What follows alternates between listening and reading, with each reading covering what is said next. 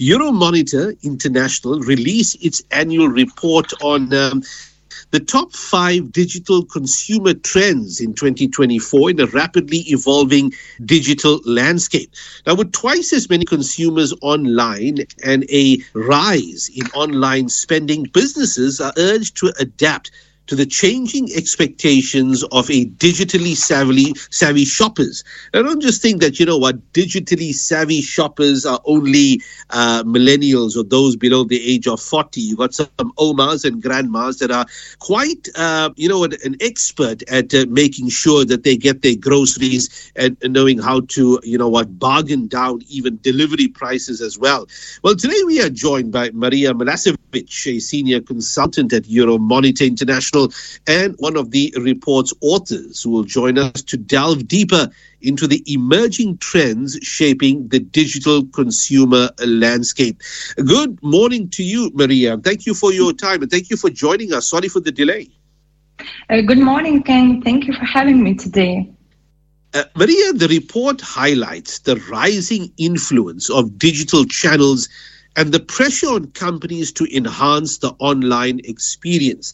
Now, a few years back, maybe a decade back, a company would have to invest a lot of money to be part of the online business world. But these days, not as expensive as it was. And in fact, this should be part of your startup, budgeting capital, that you've got to have an AI, you've got to have an online platform, and that has got to be one that enhances the experience of the consumer. What's your thoughts on that, Maria? Yeah, indeed. Actually, it's globally a growing number of digital consumers now are looking for tailored products or personalized shopping experience, and especially on digital channel, as you mentioned. So this shift actually is a huge pressure on companies to enhance their online shopping experience, and basically it's a change from more transactional to more engaging, intuitive shopping. So in 2024, generative AI is anticipated to play this critical role in shaping this consumer experience online. The unique creative capacity of GenAI distinguish it. So industry experts highlights its impact on targeted marketing campaigns and intelligent shopping suggestion. So this technology is definitely seen as a powerful force pushing the evolution of digital shopping landscape. So actually, companies are actively using it. Just one example, German fashion retailer recently launched virtual fashion assistant. And in general, consumers have a high expectation than ever before. And as you mentioned, e-commerce continues to expand across the globe. They will increasingly expect more of online experience and intuitive shopping. Maria, of course, using the online platform is a two-way street. It's not only the businesses, but also the consumers that are getting very savvy at finding the best deals. And I'll come to the consumer part, how they are using, Outsmart online and various other, platforms to ensure that they get the best deals. But sticking to the businesses, those that want to market a product, well, the TikTok economy is a significant trend, isn't it? That many consumers and many businesses also, resorting to short-term video platforms, those that are asking for a service, those that are offering a product or a service itself.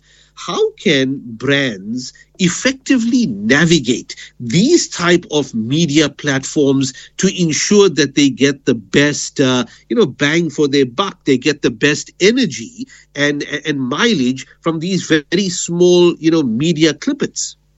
Yeah, I understand. So actually almost most marketing campaigns on TikTok are financed or initiated directly by brands or retailers.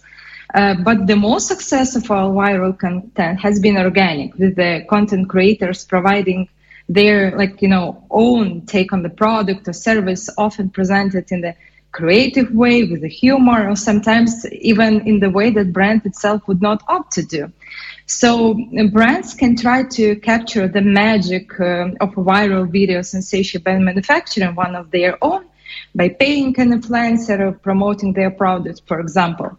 However, young people, especially desire for authenticity, they're typically pretty good at understanding if the content is being promoted by brand or not. So brands can capitalize on the power of TikTok by letting users do their work, like just trust creators. The most successful marketing strategies will be those that can effectively use the power of authentic, organically created viral trends. Maria, you also have to look at the consumer. And I opened up that discussion earlier on. The consumer knows that there are many types of products and services out there online. So they are going to resort to various ways on the online platform to ensure that they get the best deal. Now, one more traditional way is that they are going to read reviews after reviews to make sure that they've got the best deal. But then, too, they know that reviews can also be manipulated, AI generated, to a point that 100 reviews could go regarding a product. So they are resorting to different platforms in order to ensure that the product that is being marketed is going to do its job, is going to be the best deal. How are consumers also using the online or the digital platform to get the best deal for what they are looking for? Yeah, indeed. Like all consumers across the globe are going through economic uncertainty and still here. And like consumers are actively turning to online platforms, hunting for deals and offers. What is interesting that consumers are navigating those platforms in the way that brands never saw coming. And let's just say that brands aren't exactly thrilled about it. And social media is contributing significantly here. Like TikTok is one of the platforms that's most responsible of the trend. So in such short videos, content creators demonstrate budget hacks, and they easily share them with their followers. Just one of the examples would be the rise of so-called dupe culture, when TikTok-driven trend with less expensive replicas of famous apparel, personal accessories, and beauty brands are shared via videos. So how to approach brands and retailers. So brands must navigate the new digital landscape in ways that do not alienate their customers. While leaning into viral hacks may sometimes be a good option, actually the best strategy for brands is to offer consistent and clear message regarding their own product, their value their product provides. When a consumer, or rather should I say a marketer, uses a digital platform, Maria, what type of means do they use to track how successful have I been? I mean, it's possible that you could create a brand that is marketed digitally, and then you could have maybe 1 million views. But then it may not necessarily translate into sales. It may not translate into any movement from a capital sales point of view. What are some type of systems that a company can use in order to track that I've invested so much on my digital platform, but this is how much it has made me and how it's working for me? So actually there are still sales are the number one KPI to track, right, how successful you were in your certain campaigns, but also there are some other, for example, how much time consumers spent with you, how many downloads, just to mention, for example, Temu, which is like has a growing population across the globe. They just reached millions of dollars during the first 5 months, and they became number one app on by number of downloads. So there are plenty of KPIs how to track it, but I would say sales is still number one to track how successful your brand campaign is.